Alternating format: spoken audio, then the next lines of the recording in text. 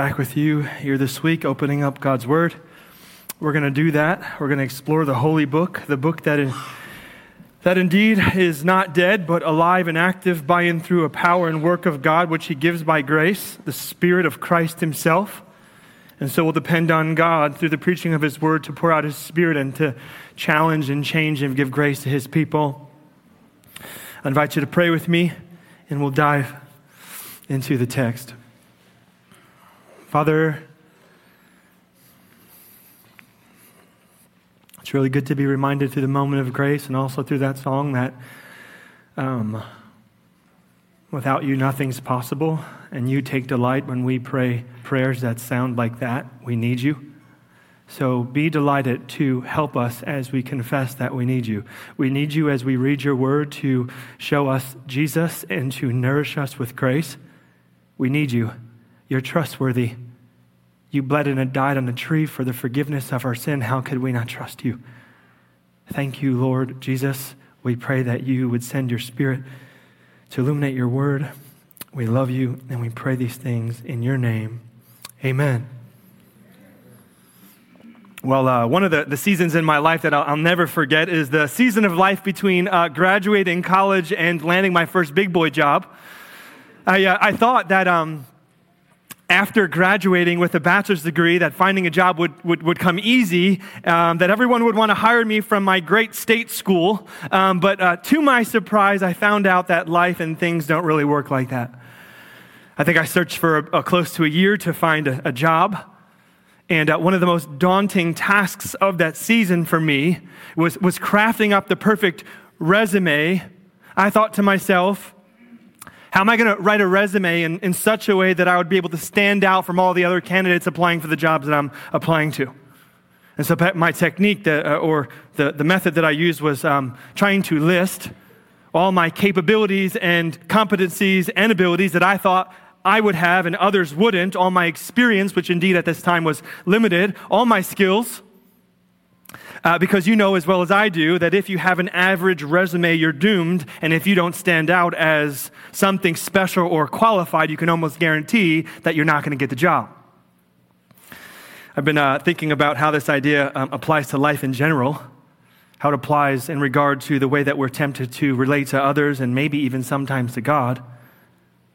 Oftentimes, in light of this idea of being chosen and or accepted / used, what usually happens is that personal weakness in our life in person is considered to be a liability. Imperfection and or not being something great puts us at risk of not being used or wanted. And so instead of letting these things be known, what we tend to typically do as people in the context of community is put on the front of strength and portray as much perfection as we can. Number one, it's sad because we all know that no one's perfect, and it's actually really good to be known and vulnerable. It's healthy for us as people. And number two, it's dangerous because if we're not careful, this idea can creep into our theology and go on to influence the way we think about God and how our relationship with Him works. In other words, if we're not careful, we can adopt the world's view of weakness and think that in order for God to want, use, or accept us, that our resume has to be good enough for Him. Oftentimes, we're tempted to give into this false idea and think that God only uses the gifted and the talented, and that those who are not spiritual giants or who lack the typical skill sets that tend to make impact in His kingdom are overlooked and or undervalued / incapable. But this morning, I am delighted to remind you that this is the furthest thing that is true about God and the good news that is found in the gospel. If you take time to read the Bible, what you'll actually see is that God, being the strong and mighty God who needs nothing, is actually not looking for the gifted, the talented, the competent, capable, or strong. He's not looking for the man, woman, or person who stands in front of Him and says, Lord, look how great I am, how I can perform for you, now therefore accept me. But rather, He's looking for the one who says, Lord, I can't do anything without you. My sin and my weakness has rendered me helpless. Would you, in light of me, save, and have mercy. There's one preacher I love to listen to. His name is John Piper, and John, about this topic, said this: the difference between Uncle Sam and Jesus Christ is that Uncle Sam won't enlist you unless you are healthy, and Jesus won't enlist you unless you're sick.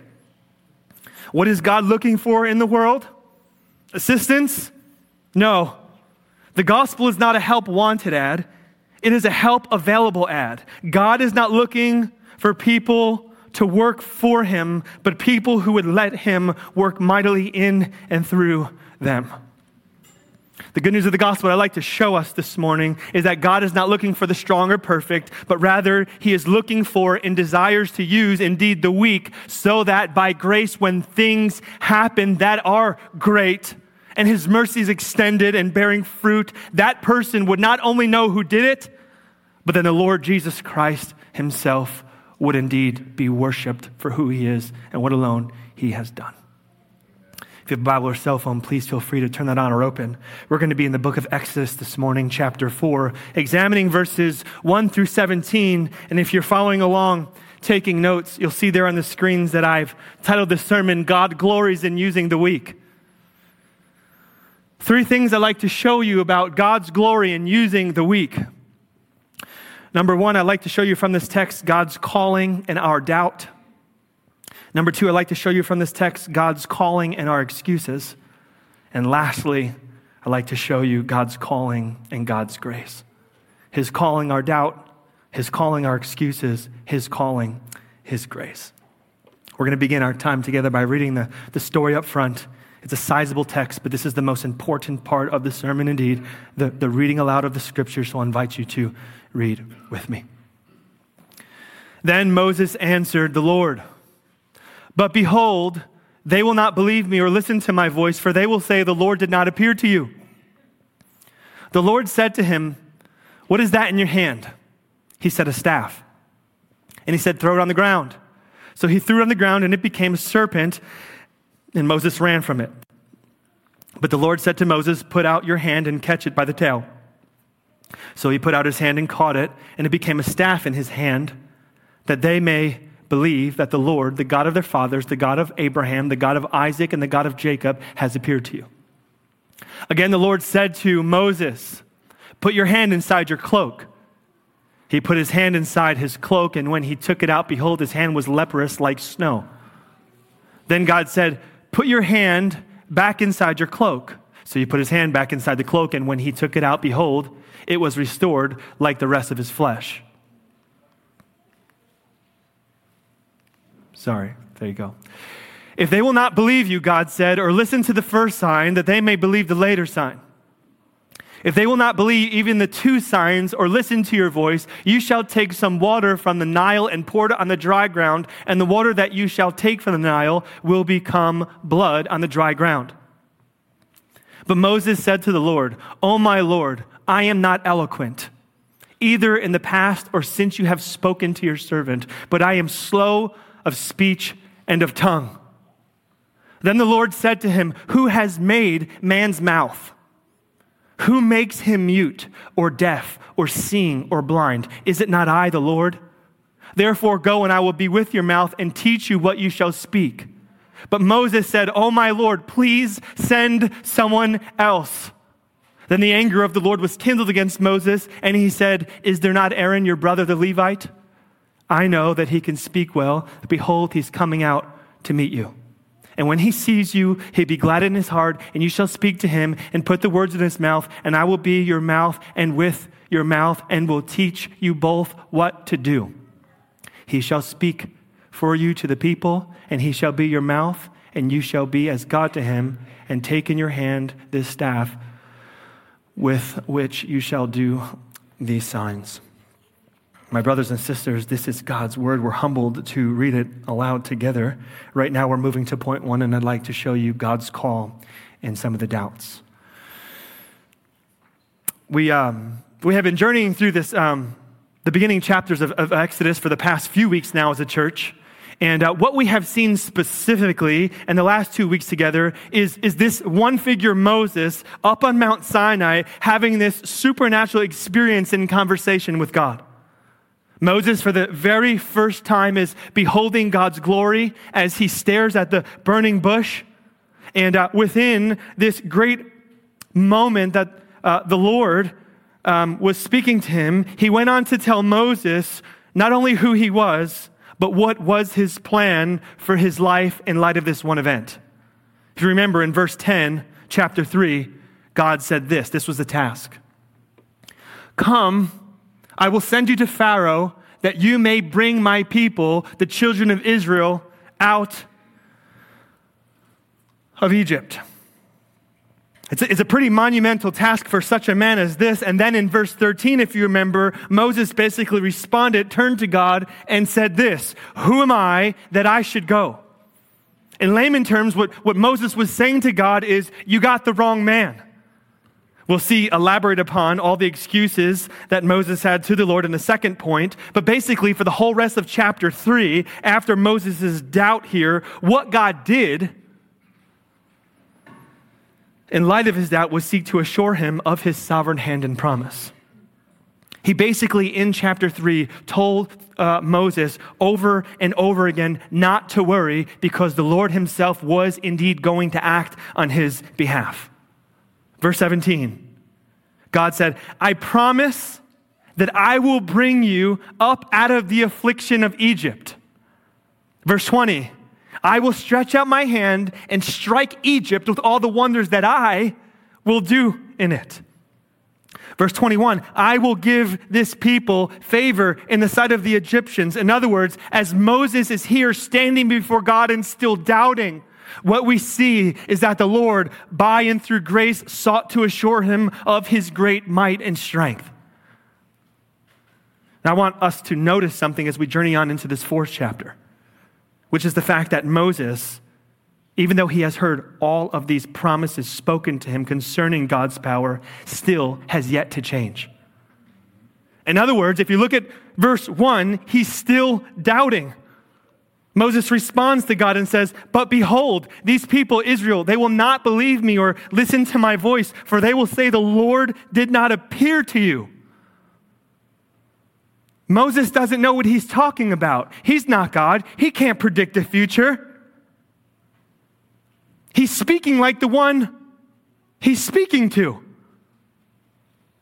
But what has happened to him in light of God's sovereign promises is that he, in his mind and in his heart, he has convinced himself to believe the worst. Moses here in this text is a pessimist. The brokenness of life has affected Moses in such a way that even in light of all of God's hope and promises for him, with personal skepticism, he turns away and says, that can't be true for me. Think about this picture here. Moses is literally standing in front of God at the burning bush, literally, audibly hearing his voice spoken to him. This is not like that silent inner voice. This is a real voice, a burning fire in the bush, and still, for this one man, it's not enough. And consider God, how gracious he is here to reveal his character, and how gracious he is here to deal with Moses in this. In verses 2 through 7, what God basically does in light of his doubt is give Moses more and more assurance by performing miracles for him. First miracle, God says, take your staff, throw it to the ground. It turns into a snake, and then he says, pick it up, and the snake turns back into the staff again. That's pretty crazy. And then, to help him even further, he says, take your hand, your healthy hand, put it into your cloak. He takes it out. It's white. It's diseased. It's white as snow. It's leprous. He says, put it back in, take it out, and there it's healed again. So God is performing miracles, first-handed, experiential miracles for Moses. And if that's not enough, he says in the text, if they don't believe you, I'm going to perform a miracle, which indeed they would all submit to. So that water turned into blood would seal the deal. Just want to stop for a moment to talk about the dilemma of the scene happening here as we relate to this. Here's the dilemma. is that even after God has proven himself over and over to Moses and deserves here from this text to be embraced and believed in and hoped in the face of the seemingly impossible situation for Moses' life, Moses struggles to believe. God here is talking to Moses, who is the new convert, the one who's just had moments of experience with him.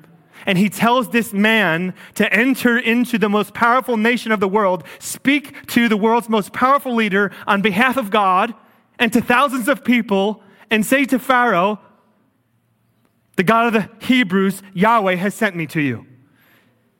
P.S., the name of God, Yahweh, would have meant nothing to Pharaoh during this moment of time.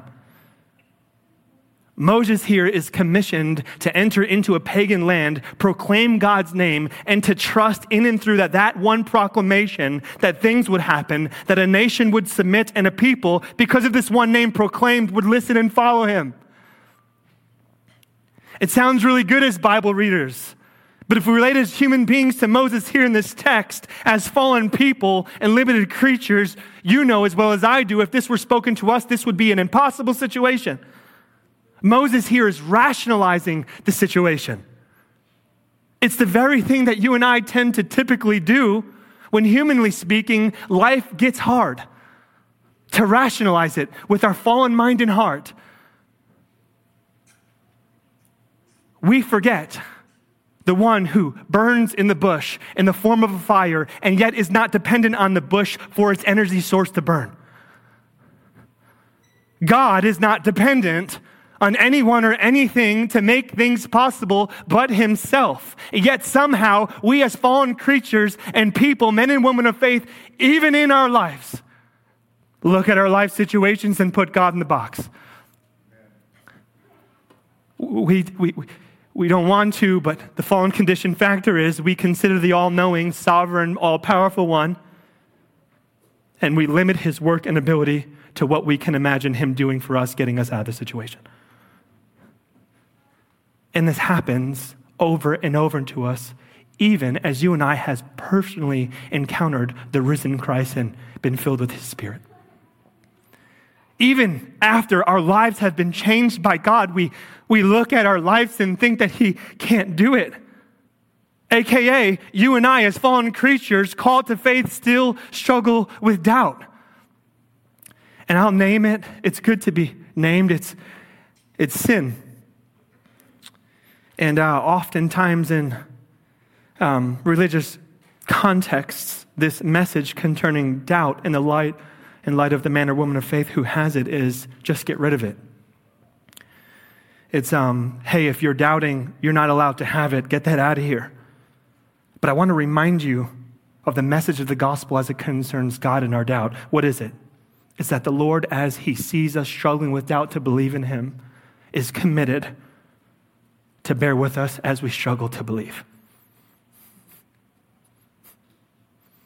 That God sees you in all of your skepticism and pessimism concerning your life and is ready to prove himself over and over and over to you until you get it.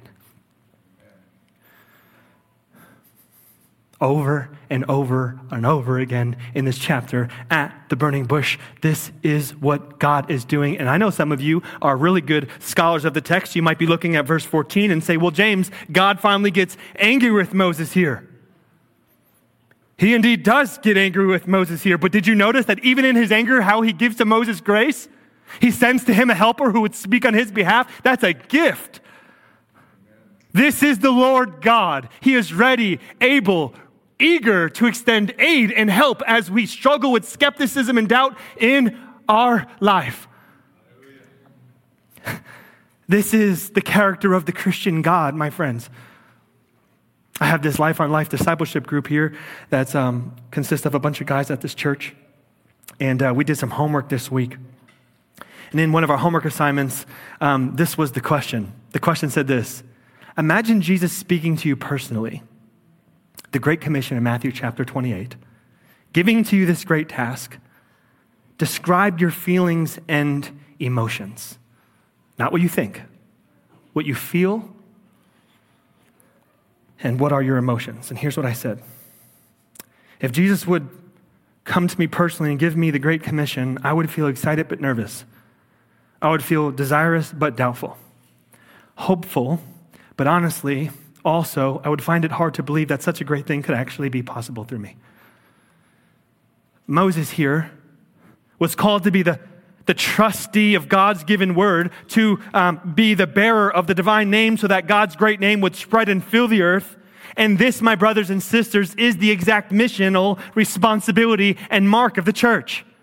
2 Corinthians chapter 5, we are ambassadors for Christ. God making his appeal through us. We implore you on behalf of Christ, be reconciled to God. It is in and through this story here that we were reminded of the method that God uses in the context of his redemptive plan to save and reach the world. What is God's method? What is his plan to do it? His people. To go out to the nations and proclaim the gospel and to live holy lives so the nations would encounter the risen Christ. Matthew chapter 28, the Great Commission, Jesus says to us, go therefore and make disciples of all nations, baptizing them in the name of the Father and of the Son and of the Holy Spirit, teaching them to observe all that I have commanded you. Indeed, this is an impossible task. What keeps you and I from embracing this mission and seeking to live our lives, to reach the lost? It's right here. It's doubt. Would God actually do what he promises to do in and through you? Can he actually fix your impossible situation? For your good and his glory. This is his will. We all struggle to believe hopeful things concerning our lives because of the fruit of fallen condition. But God is eager to give you grace so that you would indeed become hopeful in the God of the impossible. Matthew chapter 8, do you remember how Jesus called his disciples men of little faith? He said that about them. Luke chapter 4, Christ said that his disciples were foolish men, slow of heart to believe. Oftentimes throughout the Gospels, the disciples were rebuked for their hardness of heart and their unbelief. And yet over and over and over again, what we see is the person of Jesus bearing with them to show his grace and prove his power. After Jesus appeared from the resurrection in bodily form, do you remember what happened with Thomas? Thomas says, I won't believe that it is him unless he lets me take my physical finger and stick it through his hands or touch his side. And Jesus appears in the face of his doubting disciple, bodily, risenly, his face was actually there. And what did he do? Thomas, here's my hands. Put your fingers through. Here's my side, touch it. It's me. Do not disbelieve, but believe. And I, as you struggle in your unbelief, am gracious to deal with you. This is the gospel. I just want to let you know that Satan wants you to become a pessimistic person. He wants you to be a pessimist. He wants you to live this life without hope. He wants to strip you of joy and hope in God's promises and will for you.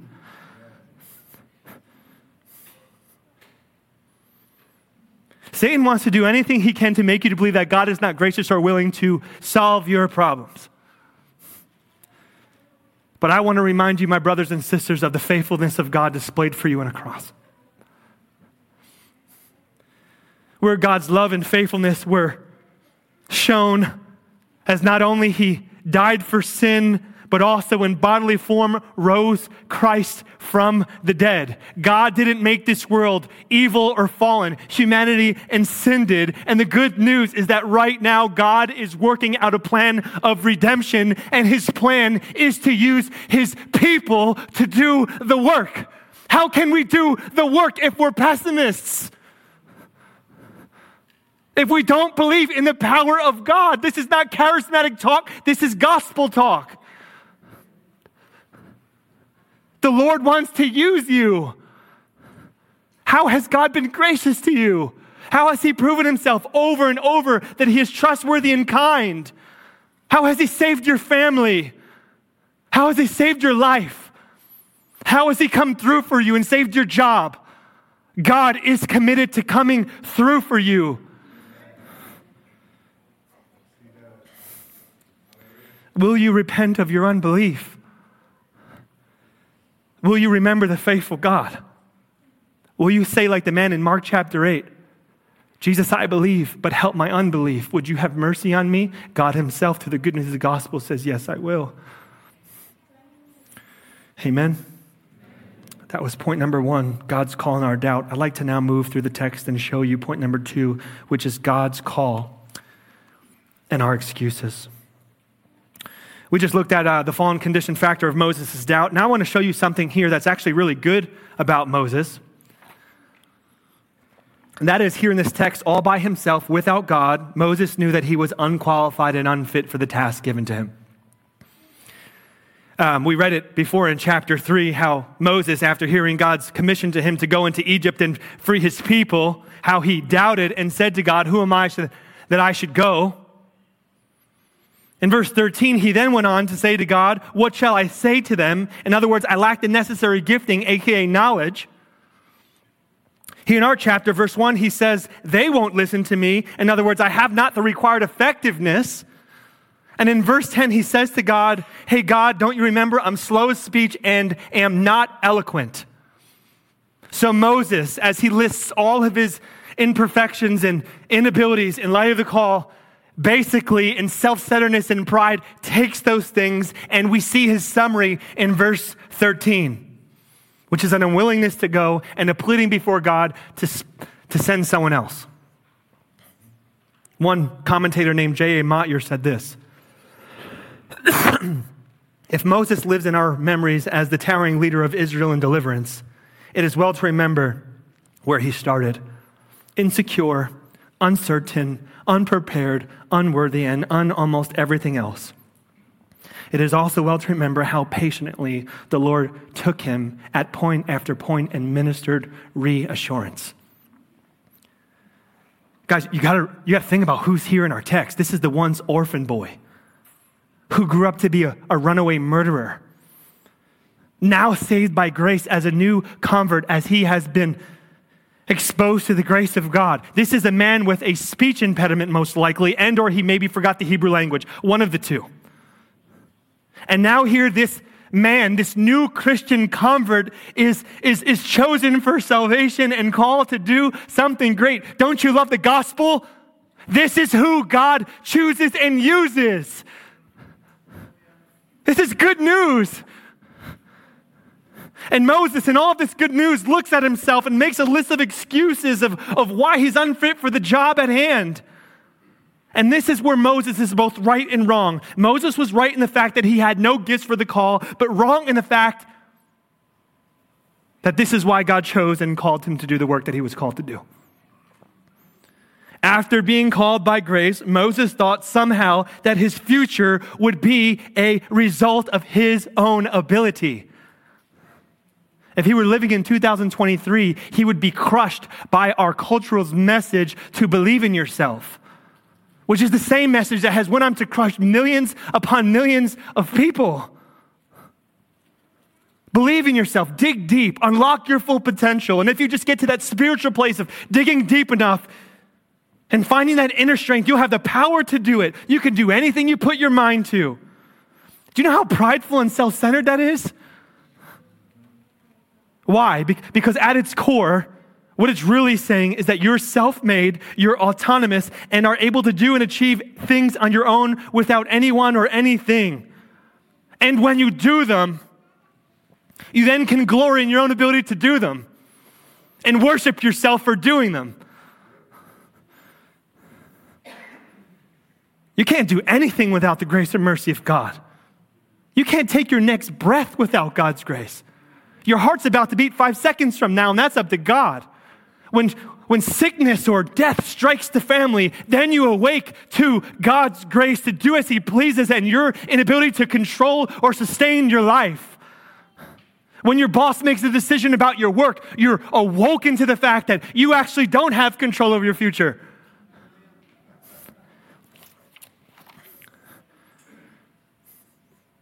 And here's how this worldly idea affects Christians. It either goes one or two ways.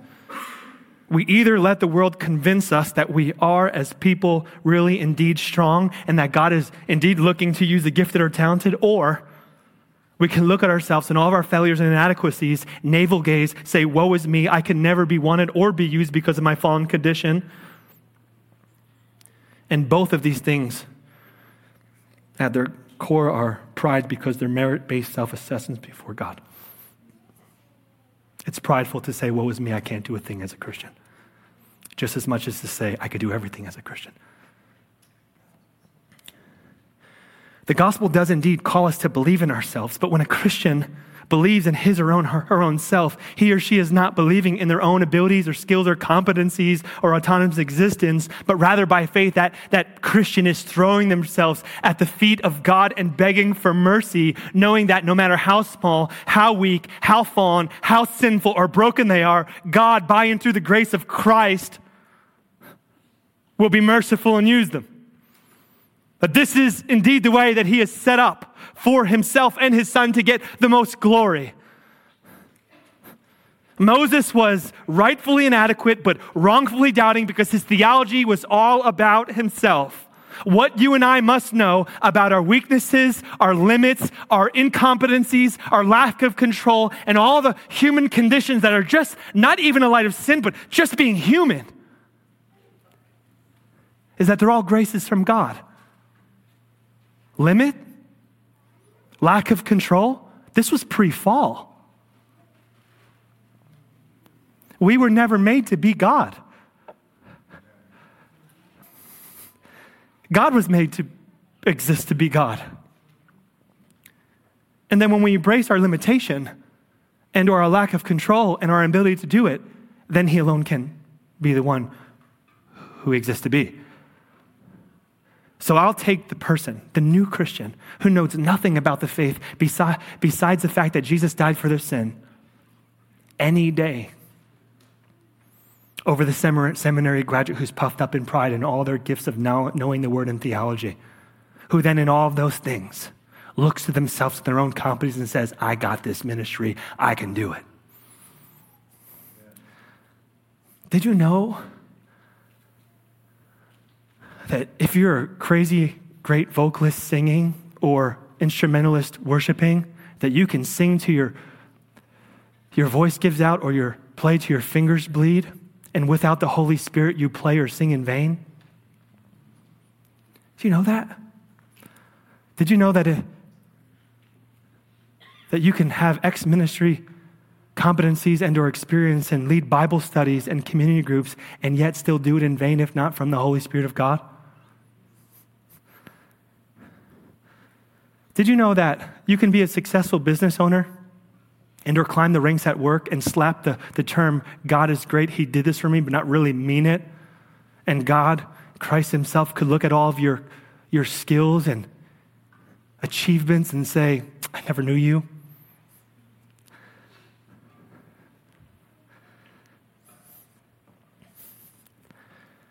Woe to you who think that you're strong. Your greatest problem is that you're strong. You have forgotten that the power of Christ is made perfect in weakness. And to the weak person, let me just say, what you need to know about your weakness is that self-distrust is good, but it's only good insofar as much as it leads to trust in the power and will of God. Otherwise, if it doesn't lead to this, it's going to result in spiritual paralysis. God is not looking for the man or woman who thinks they got this, nor is he looking for the man or woman who does nothing because they know they don't, but he's looking for the man or woman who's hungry and desperate for demonstrations of the power of God through the Spirit and the gospel. And do you want to know the key to unlocking this desperation? Here it is. I hope this rocks you. Coming to terms with just how deeply depraved of a human being you are. You are a sinner. And I am a sinner. And we deserve nothing.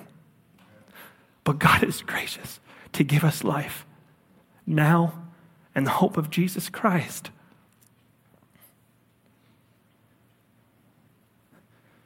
When you finally break over this one fact that your sin is inevitable, and it actually has truly hindered you spiritually seeking by yourself to deserve the blessings of God, then you can behold the cross as the greatest treasure and gift. And I just remind you of the spiritual warfare that happens for you, Christian, who struggles with self-condemnation. There is therefore no condemnation for those who are in Christ, but this is what Satan wants you to believe. Your problem isn't recognizing your sin. Your problem is letting your sin define you.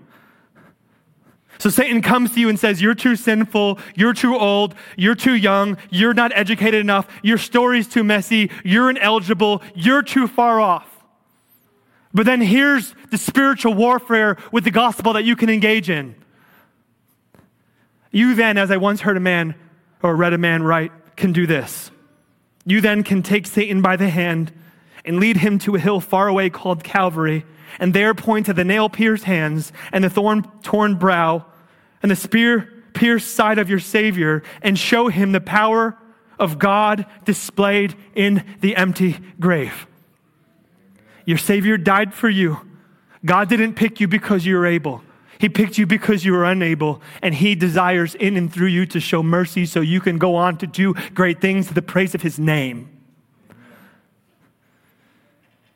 Hey, forsake your emotions and forsake your feelings and your insecurities, and by faith trust in God and watch him do something great.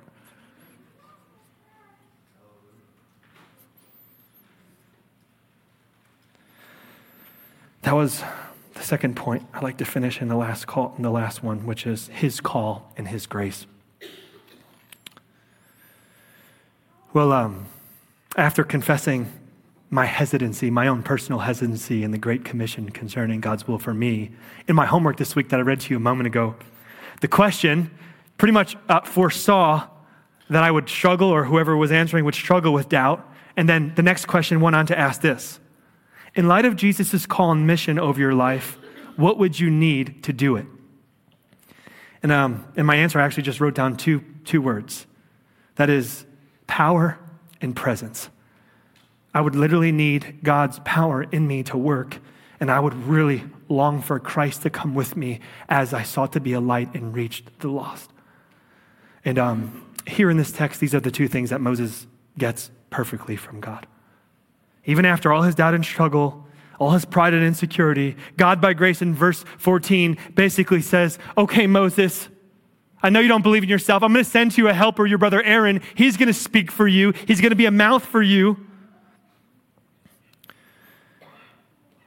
Make sure to bring your staff with you. Historically speaking, staffs during this time were symbols of divine authority. And finally, God says that he himself would be Moses' mouth. If you remember Acts chapter 1, verse 8, after Jesus rose and gave to the disciples the Great Commission, what he told them to do was wait for his power to come. And then in chapter 2, as they were waiting, the text says that a mighty sound from heaven like rushing wind filled the room, and the believers in Jesus Christ were filled by and through the power of the Holy Spirit. And from that very moment, the church was born and went out to reach the nations. In Matthew chapter 10, Jesus told his disciples that things would come in their lives that would be really, really hard for them. And the disciples, in light of this prophecy, said, well, what are we going to do? Or what are we going to say when we stand before people and councils on behalf of your name? And Jesus said, don't worry, the Holy Spirit's going to speak for you. In chapter 9, Jesus said, the Holy Spirit's going to be your helper. He's going to be your counselor. He's going to be your comfort. And he's going to be your guide.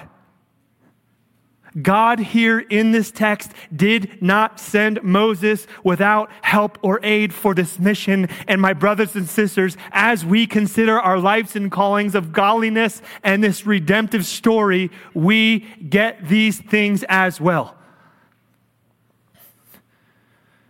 The good news that comes from Jesus' resurrection in light of this mission is that he has sent to us the Holy Spirit, who not only comes with us, but also is promised to never leave us or forsake us.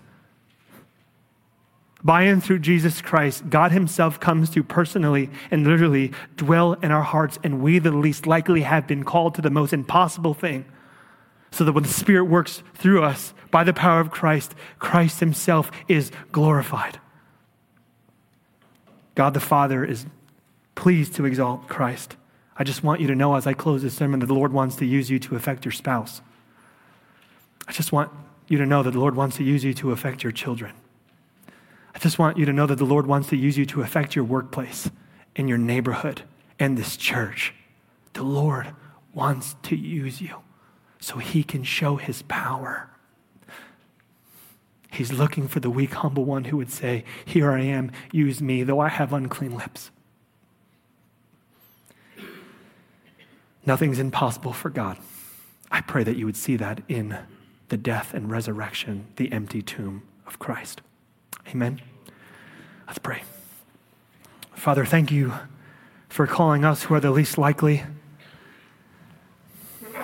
Thank you for loving prostitutes and murderers and drunkards, people who really push against the grain of religiosity, and by and through the power of the gospel, bringing them to their knees to cry out for mercy, and you, through mercy, choosing people like that to turn the world upside down. Use Parkview Church to turn the world upside down. That's such great news. I can't believe that you would want to do that. Help us to believe that, Lord. Thank you, Jesus, that you are gracious and patient with us as we doubt. Show us mercy and grace as we doubt, so our doubt would turn into belief. I pray these things in Jesus' name. Amen.